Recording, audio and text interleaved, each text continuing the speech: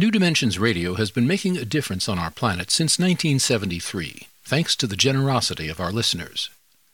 You too can help make a difference with a tax-deductible donation or membership. Please visit our website, newdimensions.org, and just click the Donate button. We at New Dimensions thank you for your support.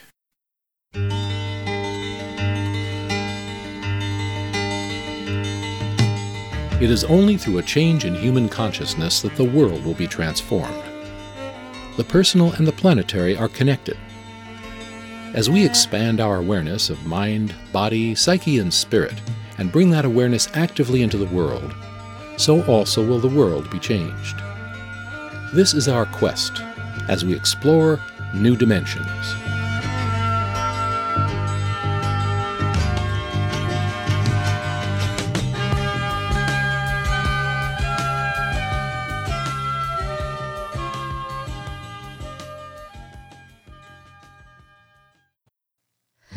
In 2008, Matthew McKay's 23-year-old son, Jordan, was suddenly shot and killed. The pain of such an event is devastating for any parent. Most people believe the loss of the body is the loss of life, but for Matthew, it was not the end of Jordan's life. It was a beginning of a quest to penetrate the veil of death through some extraordinary communications. These virtual conversations led Matthew to co-author a book with his son. Join us as we explore how nothing is lost in the universe, including love, with our guest, Dr. Matthew McKay. Matthew McKay is a clinical psychologist and professor at the Wright Institute in Berkeley, California.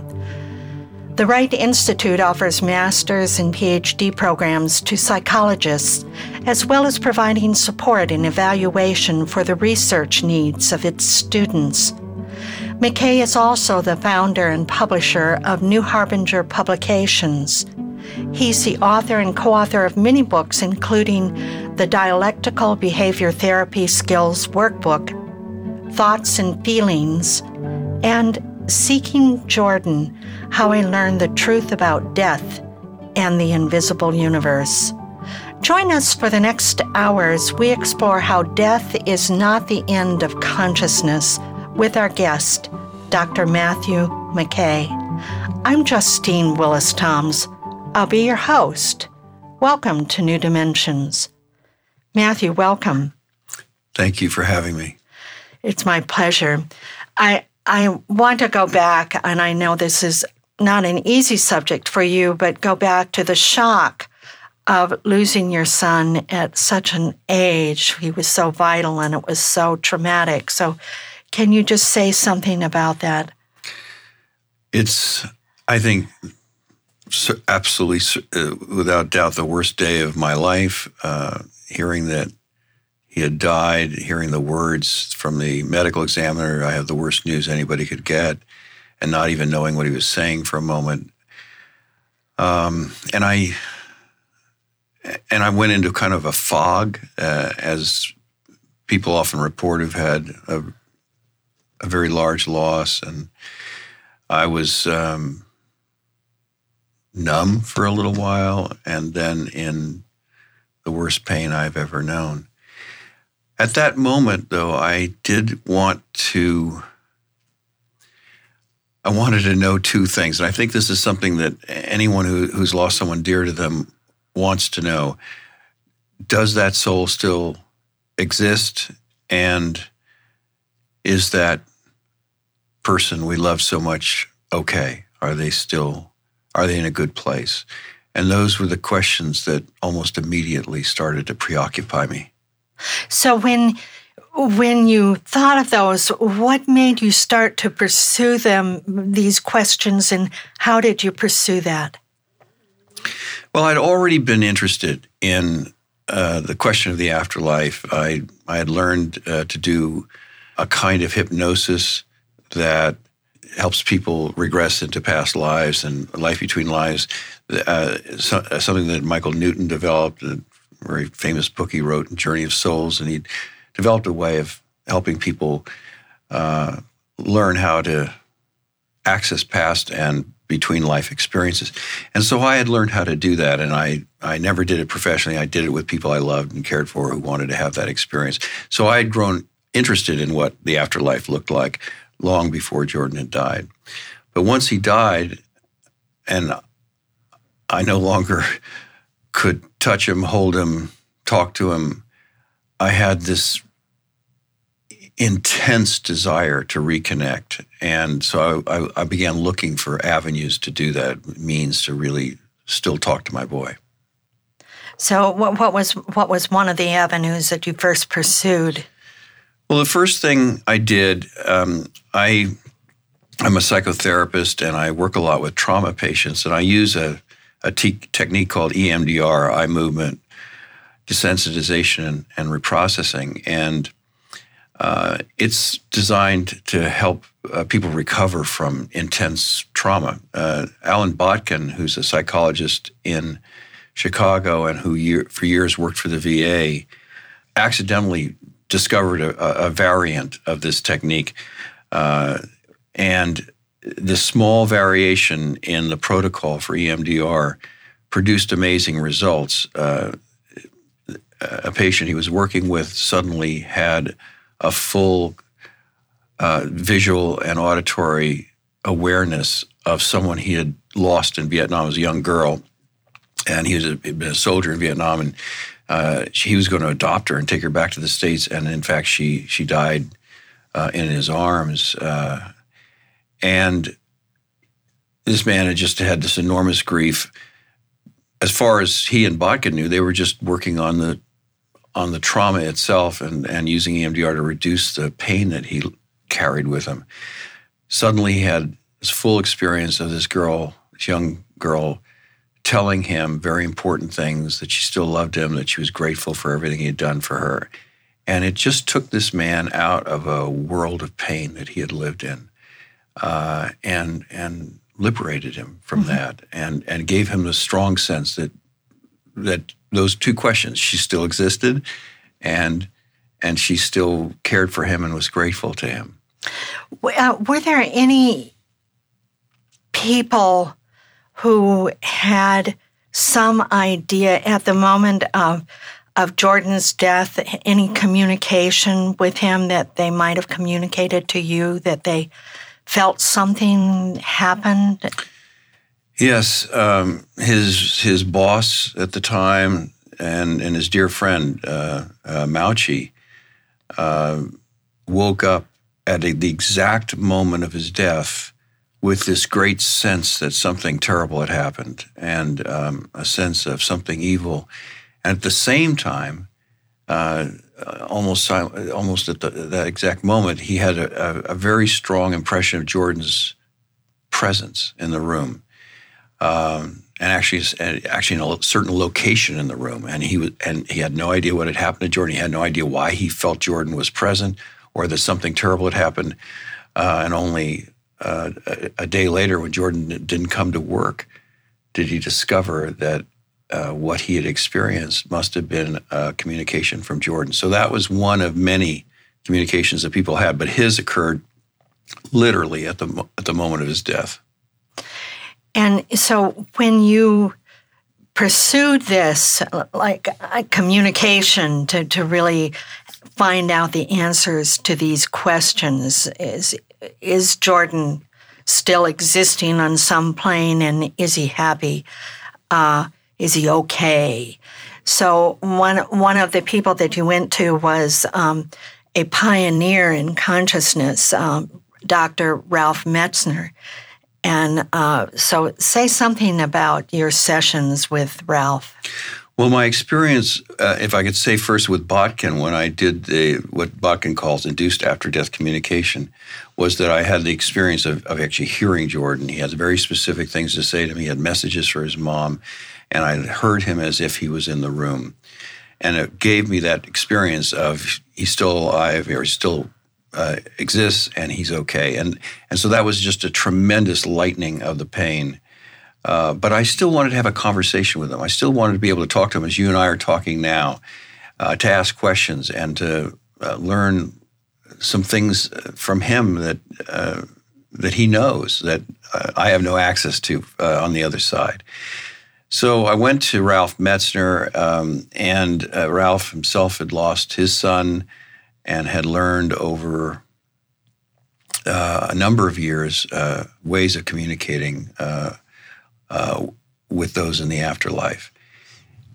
And Ralph taught me how to do channeled writing or automatic writing. And of course, this is a technique that's been around for thousands of years and appears in ancient manuscripts, and is actually something that doesn't require clairaudience or any kind of special psychic ability. It's something any one of us really can learn to do. And so he taught me how to do it.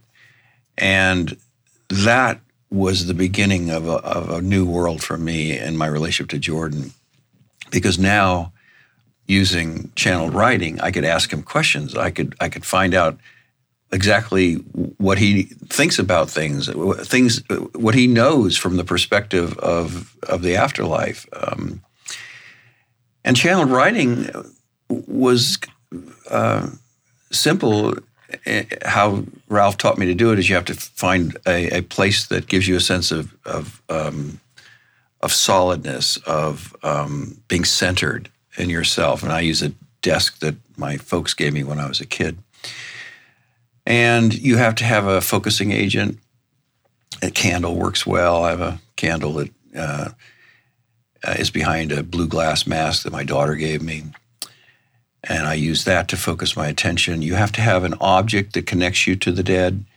In my case, it's a little business card that Jordan printed up when he was in high school. It said Jordan McKay, CEO, Omega Technologies, and he used it to get into different trade shows, and it reminds me of his humor and his audacity, really, and so it connects me to parts of him that I love, and I just have that present with me. And then you need a process to get open and able to listen, and people use different things. I used basic Vipassana meditation, just paying attention to the breath, noticing thoughts, but returning my attention to the seat of the breath. And after a period of time doing that, I just feel ready. At that moment, anybody who wants to do this, all you have to do is write down a question. And I have a notebook there, and I'll write a question that I want to ask Jordan. And I wait a moment, and usually one word will show up, and I will simply write that word down. And a short time after the word shows up, the sentence forms, the rest of the sentence, and then it seems to open the channel, and now I get answers. And I oftentimes can't write fast enough to keep up, because the what he's saying to me it arrives less in actual language than in awareness, and it just sort of downloads almost simultaneously the entire thought, and I have to catch up with the language to actually fully capture what he's saying to me. And then it'll stop. And then I write down my next question, and on it goes. So it's a very simple process. I'm speaking with Dr. Matthew McKay. He's the author of Seeking Jordan, How I Learned the Truth About Death and the Universe. And if you want to know more about the work of Dr. McKay, you can go to his website, seekingjordan.com. Or you can also go to the New Dimensions website, newdimensions.org, to find that link to his website. I'm Justine Willis-Toms. You're listening to New Dimensions.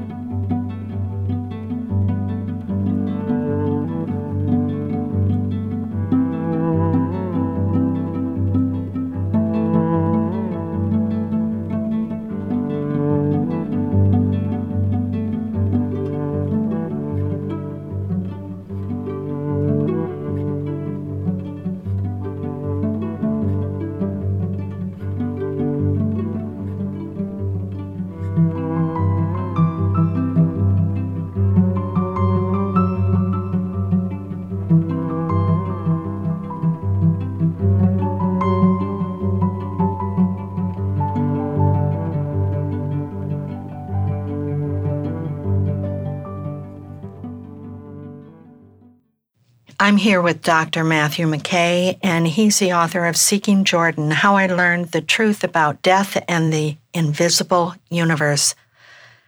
Matthew, we were talking about channeled writing, and I want to ask you about doubt. How do you know, and I know you've asked yourself this question, how do you know you're not making it up? You can't escape doubt, at least I can't. I think seeking and doubt are two realities that we have to live with. If we're going to seek beyond the physical world and try to learn about how things really work spiritually, there is no way that we can absolutely prove any of that. And there's no way I can absolutely prove to myself or anyone that the experience I have when I'm doing channeled writing is actual communication from Jordan. But here are the things that have helped me not erase doubt, but live more comfortably with it, shall I say. The first thing is that Jordan says a lot of things to me that I am surprised by. Things that actually I've never thought of or never occurred to me, presents aspects of reality or aspects of the life between lives, the afterlife, that really I would not have imagined, concepts I would never have dreamt of. So I have the experience of being surprised, and that is meaningful to me. Also, what he says is couched in different ways than I use language. And so I'm finding that his way of talking about things often, it doesn't feel alien to me, but it feels like someone else talking. The other thing is that I've had confirmations from people mediums, who have actually been able to access Jordan and confirm things that he has said to me. For example, Austin Wells, a well-known medium in the Los Angeles area, met a friend of mine who, and Austin knew nothing about Jordan or me, and said to my friend, there's a young man here who died suddenly and violently. I don't know what he's doing here, but he seems to be writing a book with his father. And so only 6 people in the world knew I was writing the book at that time. She certainly didn't. And her ability to confirm that, in fact, he was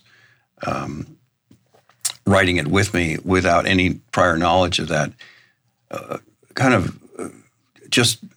in the vernacular, it blew my mind. Right. I didn't expect that.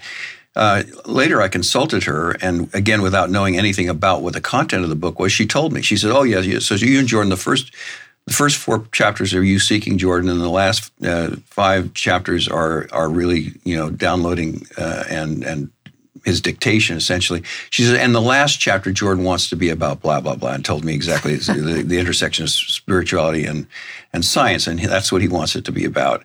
And she made it clear to me, and he made it clear to me, that he had sent me to her because since I use channel writing, I have to ask a question in order for him to answer it. And it would never have occurred to me to ask the question about the intersection of science and spirituality. It just would never have occurred to me. So I had to go to her for him to tell me that's what the chapter is going to be about.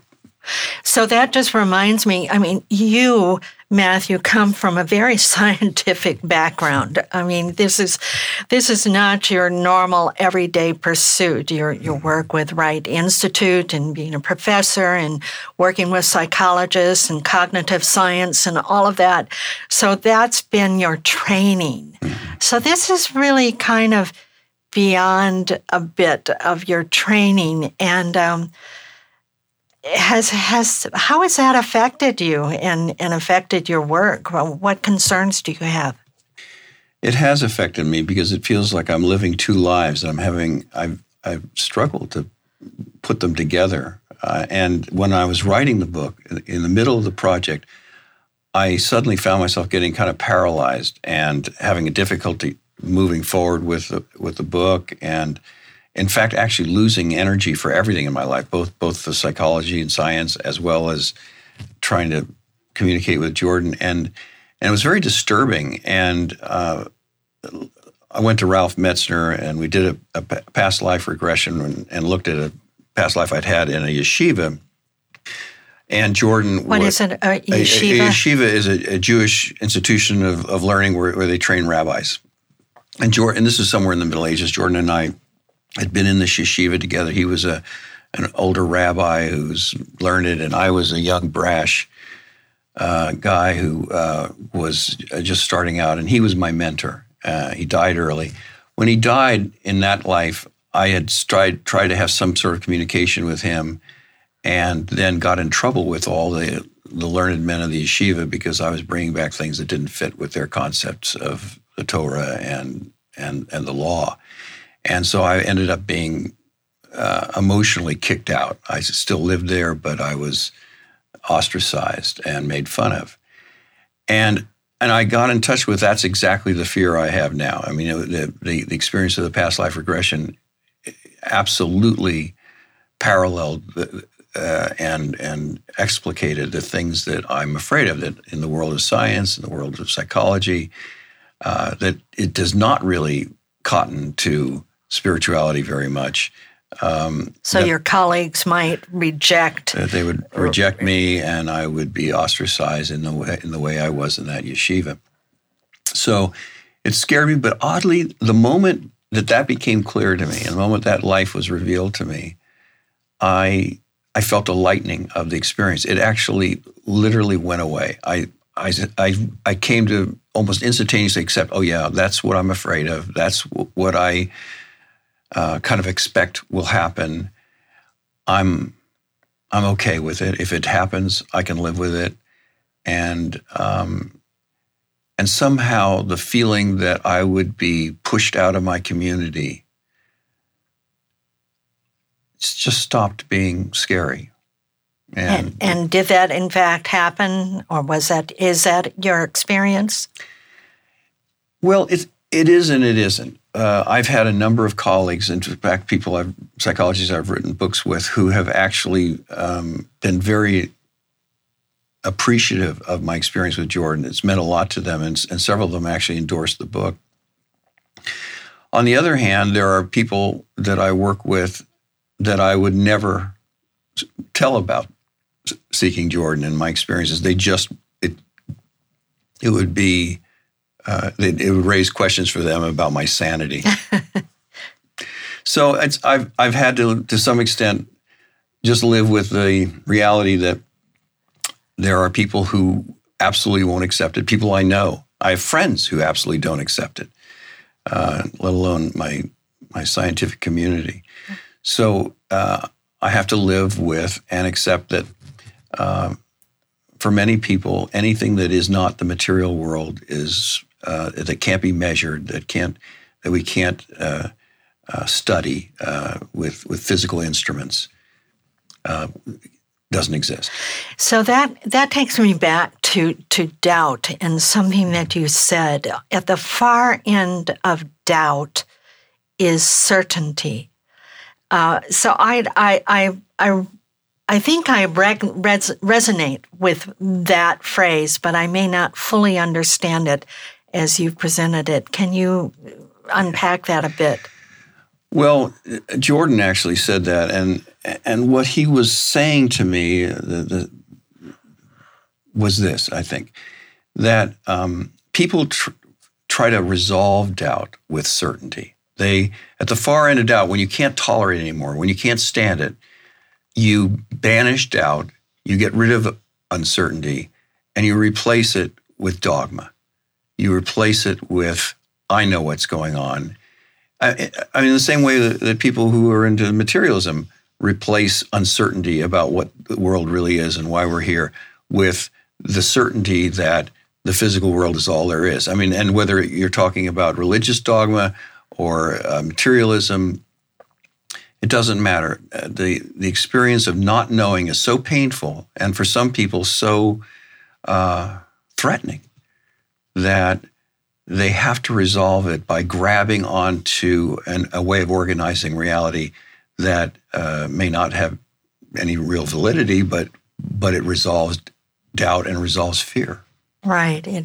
It gives us walls to lean against, I guess, like womb-like, that we feel protected in some way. So I really like to go into now some of the lessons you've learned, some of the thoughts about life between life, the classroom, so to speak, that Jordan has described. So let's talk about that portion of life. And I'm going to call it life because it's there's death and there's birth, but in your terms, life is over all of that. That doesn't end. Absolutely right. So it's just one endless cycle of incarnating into usually physical worlds, learning what we can learn there, and then leaving through something we call death, but it's just merely a transition into another phase of that very life that we're talking about. The purpose of life in general, whether it's here on this planet or in the afterlife, the life between lives, the spirit world, from what I understand from Jordan, is exactly the same. The purpose is to learn. Consciousness breaks up into, he tells me, individual souls, individual bits of consciousness, and sends those individual souls or bits of consciousness into the material world, physical world, to learn. And we learn, we gather wisdom. It's kind of like a beehive, he suggests. The bees go out to gather nectar, which is the wisdom, knowledge, the experience of interacting with this physical world. They bring that wisdom and knowledge back to the hive, back to the whole, back to the divine, back to all of collective consciousness. And so in the life between lives, we are, part of our work, again, is still to learn, but we're digesting as individual souls everything that we experienced in a given life. And we review the Akashic record. We look at each moment of that life, each choice we made during that life, to understand its impact. What was the outcome of that choice? And that's where wisdom and knowledge comes from. If I do X, what happens?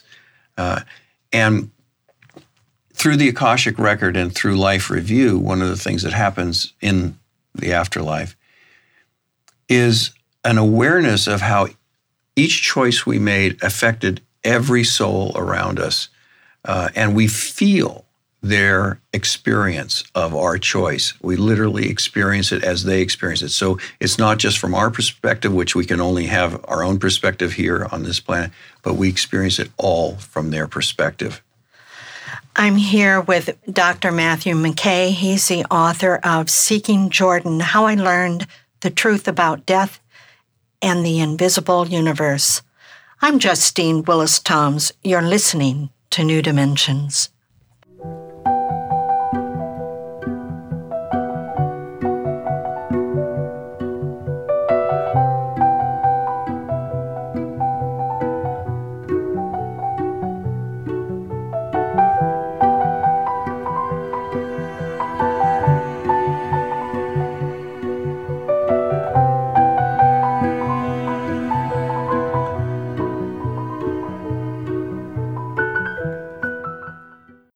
I'm here with Dr. Matthew McKay, and we're talking about the life between lives. And you mentioned something, Matthew, you, several times you used the term Akashic records. What exactly are you referring to? Well, the Akashic record, in terms of its use in the spiritual world, refers to, I mean, it's not literally a book, but it is a documentation of every single life lived and every single choice, every single experience, every single moment in that life, and its influence and effect on everyone around. And so we can study the Akashic record. We can literally enter it just like you'd open a DVD and put it in your DVD machine and play it, and we can literally look at that, what happened. But not only just look at it, but experience it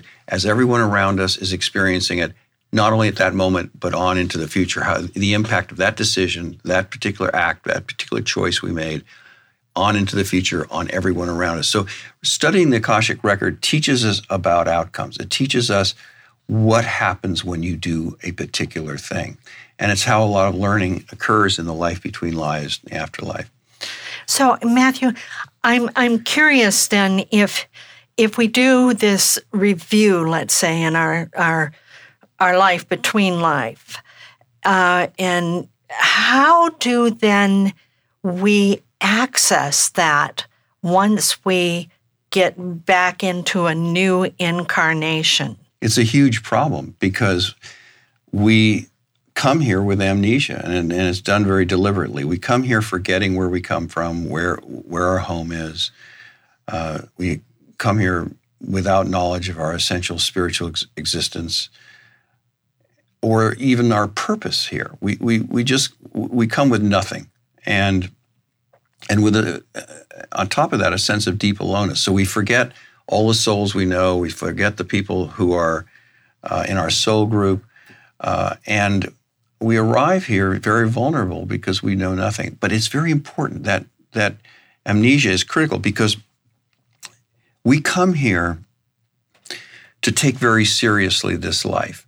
We come here over and over again, and you can think of it, we show up from the afterlife with people in our soul group and live these lives, hundreds of them, and it's like a little repertory company. We just keep showing up with the same people, but often in different relationships. And sometimes people will be husband, wife, sometimes brother, sister, sometimes adversaries. But these relationships are happening over and over again, life after life, and we're learning from them.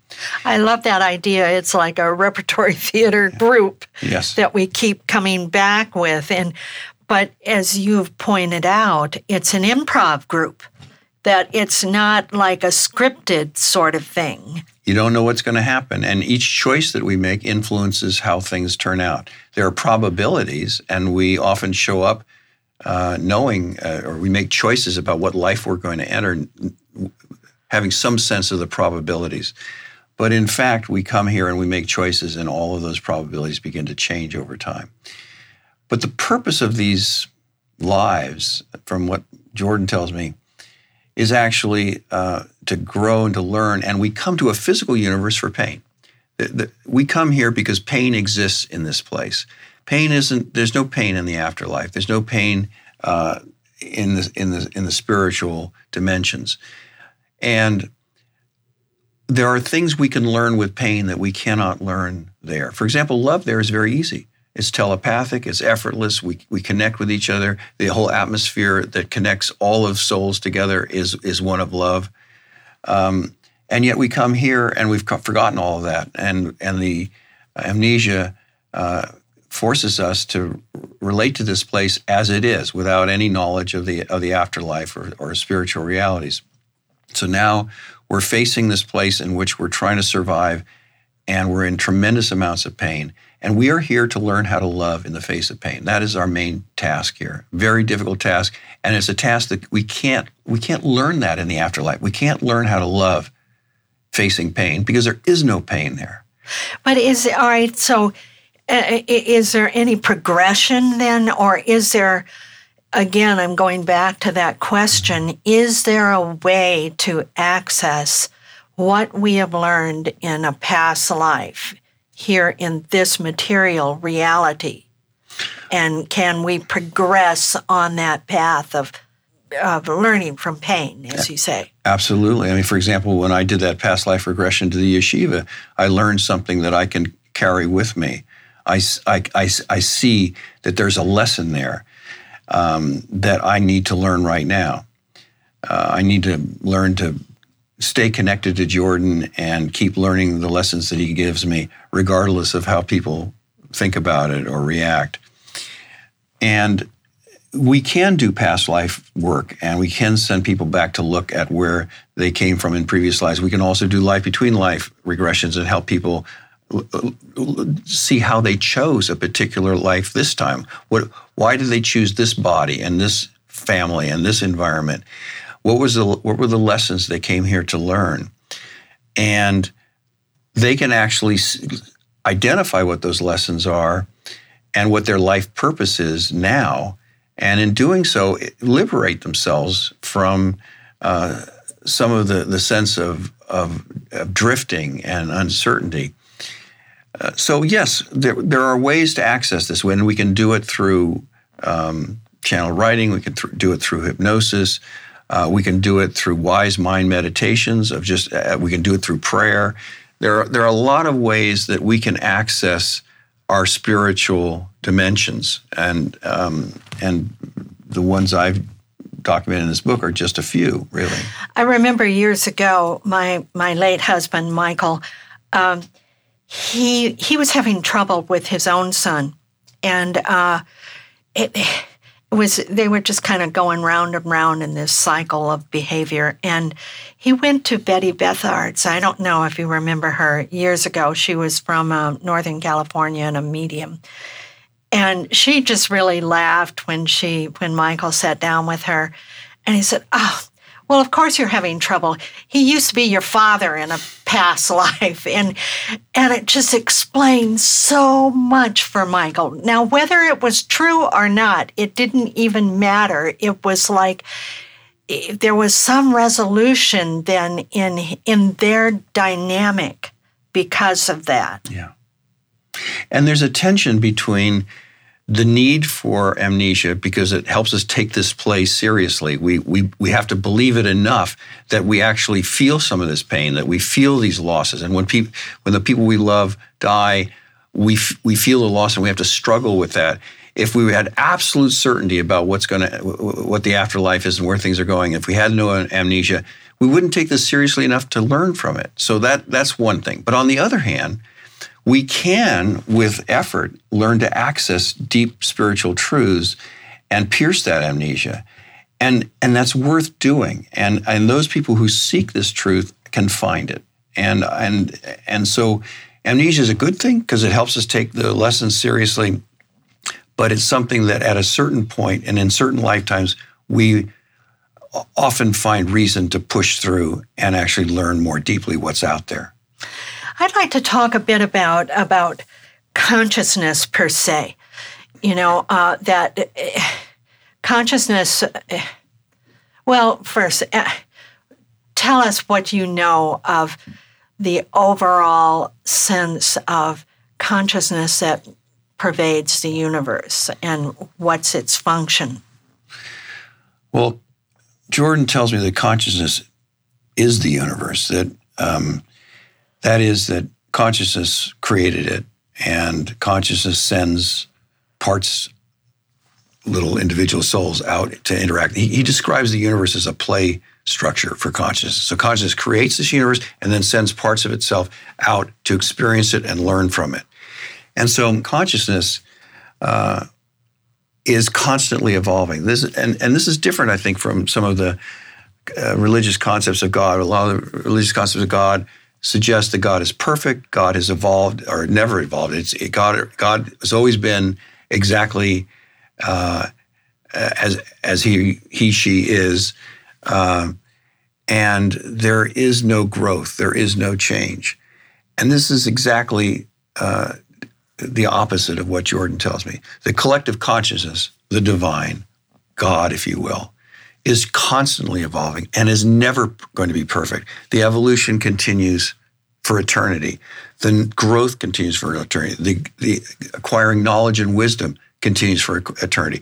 And the consciousness creates a new universe. When it's learned everything it can learn from this universe, it creates another one and then interacts with that, another larger, more perfect universe to interact with that and learn from it. And each individual soul has its role in that. Each individual soul goes out and interacts and learns from that physical environment, brings it back. And then essentially everything we learn from each life is uploaded to collective consciousness, is essentially now contributed to what all of consciousness knows. And then we as individual souls merge in a kind of rhythm with collective consciousness, learning and experiencing what collective consciousness knows. So what I get from that idea, and when I read this in your book, what I got was that, oh, right, God is in a classroom with us, is the way I never quite looked at it that way before, that we're all in this classroom together,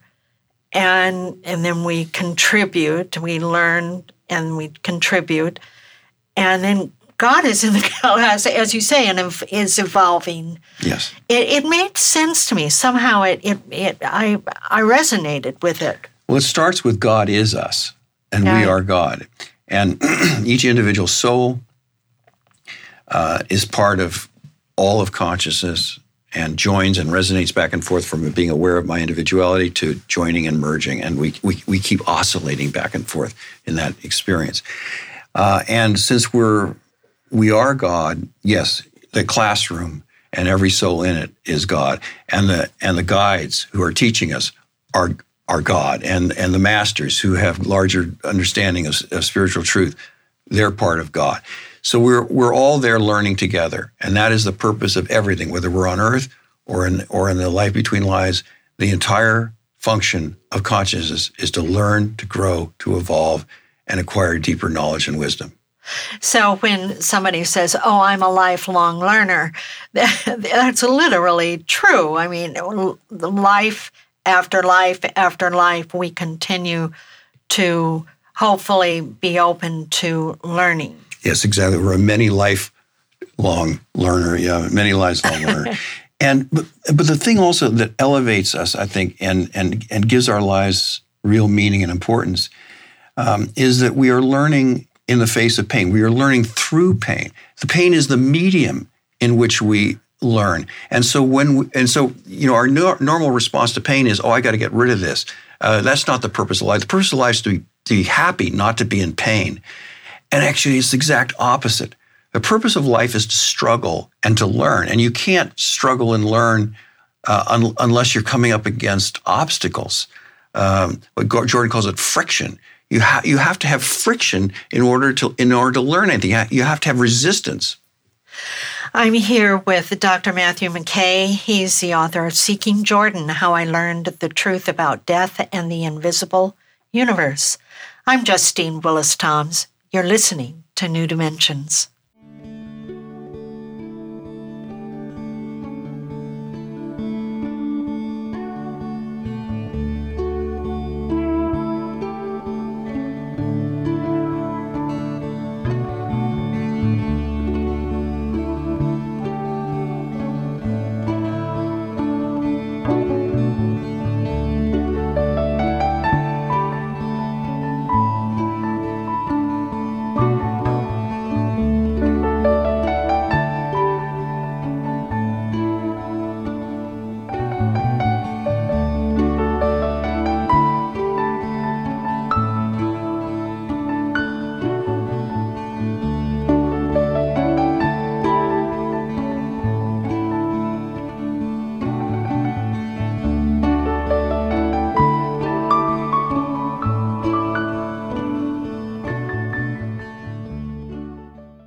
I'm here with Dr. Matthew McKay. He's the author of Seeking Jordan, How I Learned the Truth About Death and the Invisible Universe.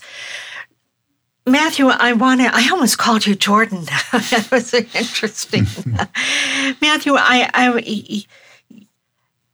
one of the lessons that you have learned is that we are not alone in this universe, that we are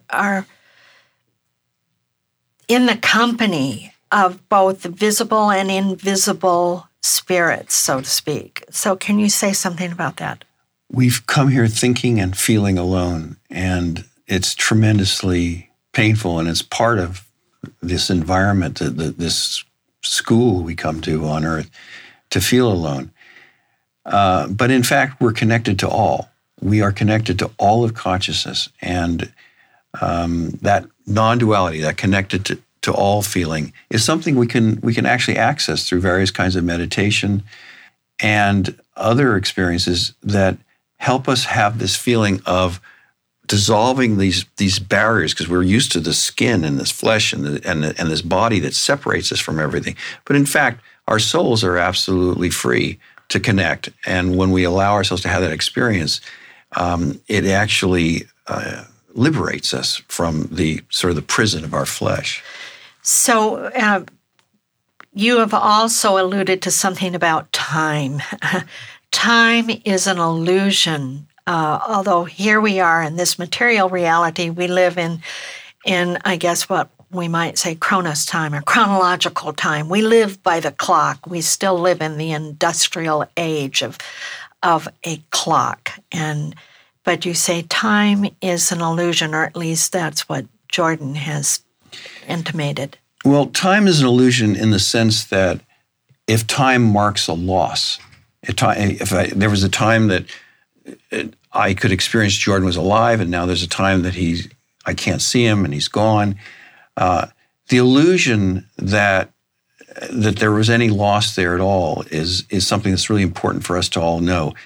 No one that we love is lost, and that the idea that time marks that loss. There is that moment in 2008 where Jordan was gone, and I have this illusion that moment marks something that has any real meaning.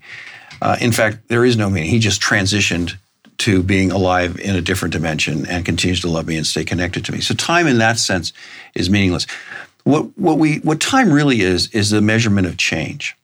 And the hands of the clock move, and simply we see them changing in their direction and in relationship to each other.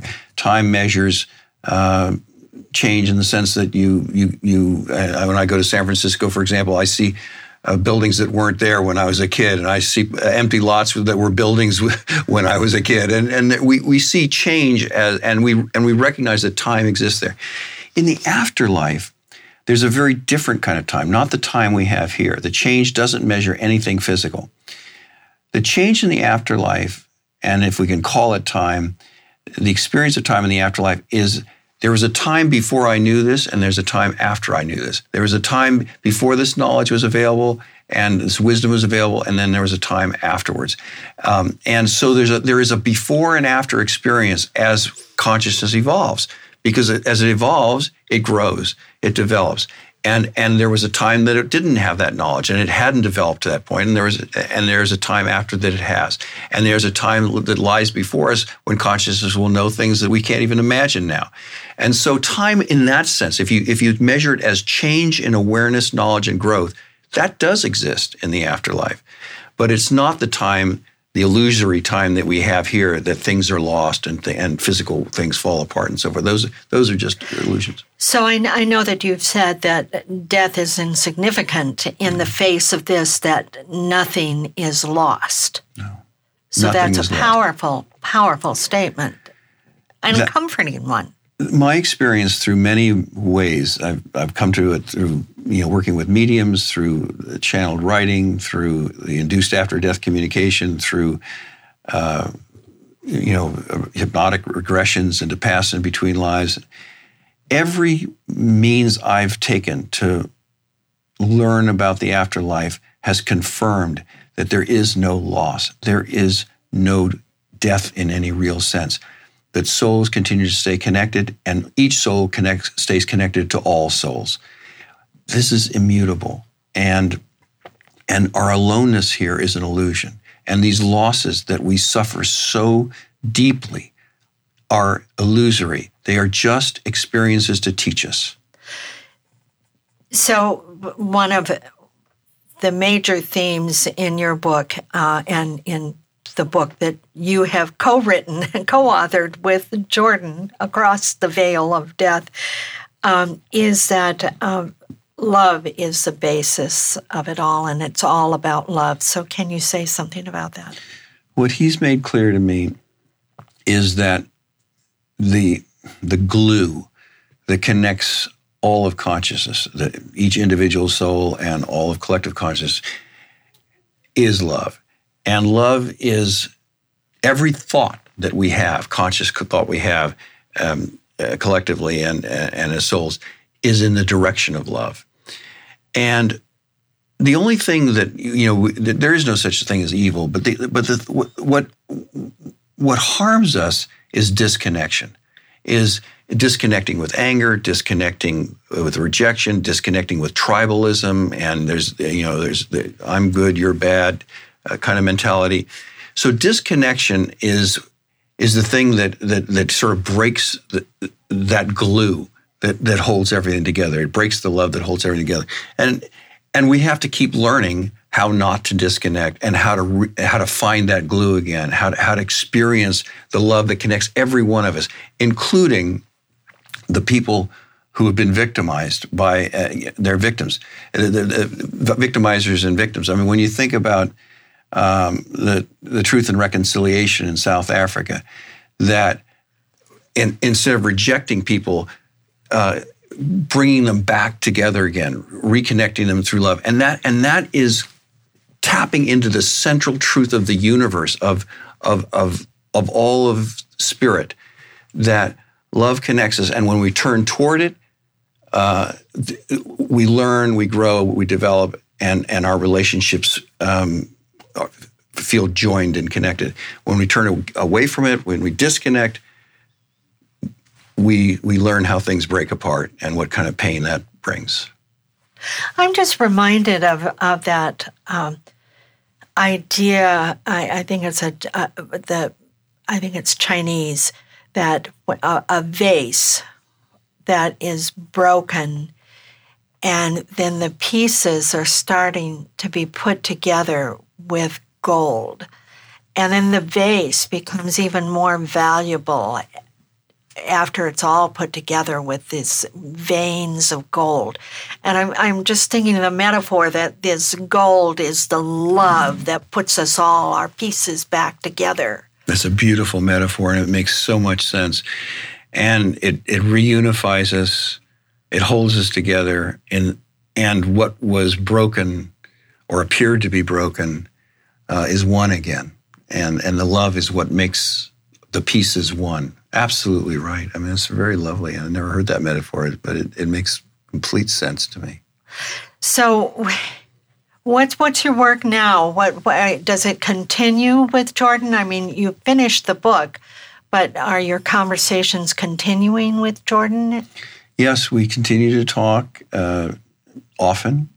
We're working on a kind of spiritual process a process for spiritual growth. There's actually an 8 or a 10 week experience that people can have. Sort of like it's like therapy, but not therapy, because it's all about spiritual growth.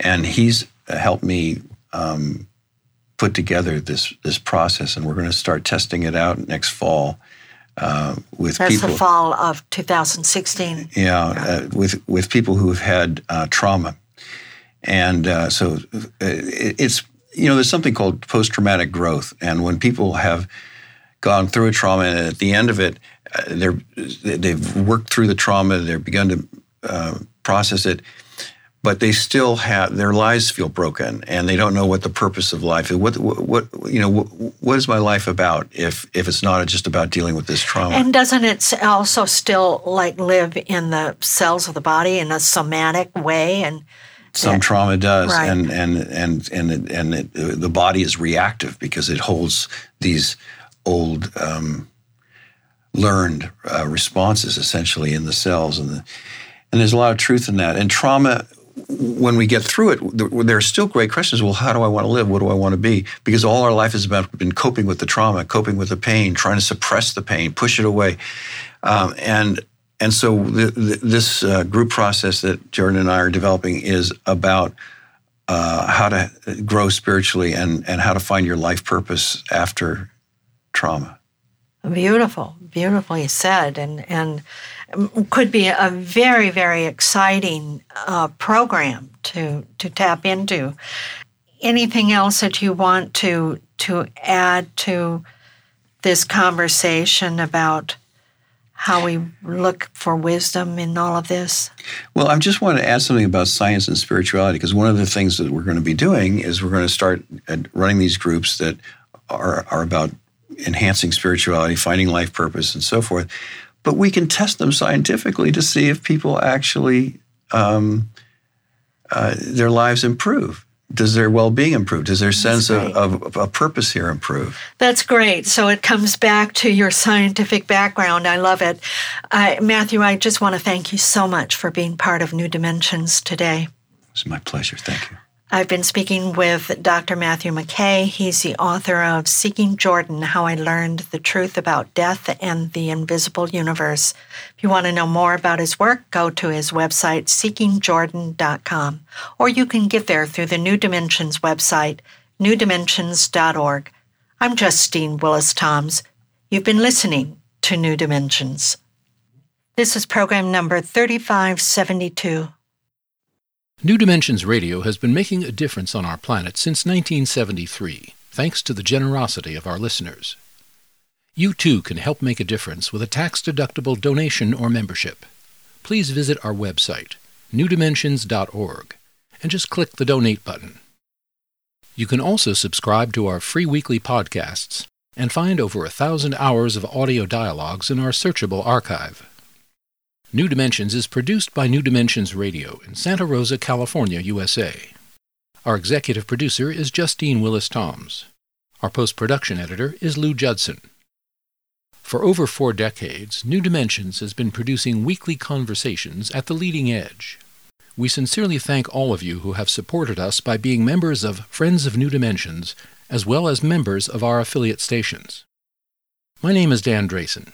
On behalf of everyone at New Dimensions, whose endeavors make this program possible, I'm wishing you well. New Dimensions Radio is an independent producer supported by listener contributions.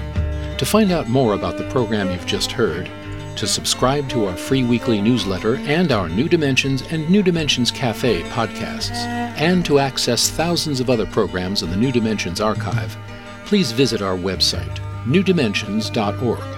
That's newdimensions.org, or call us at 707-468-5215. That's 707-468-5215. Please join us next time as we explore New Dimensions.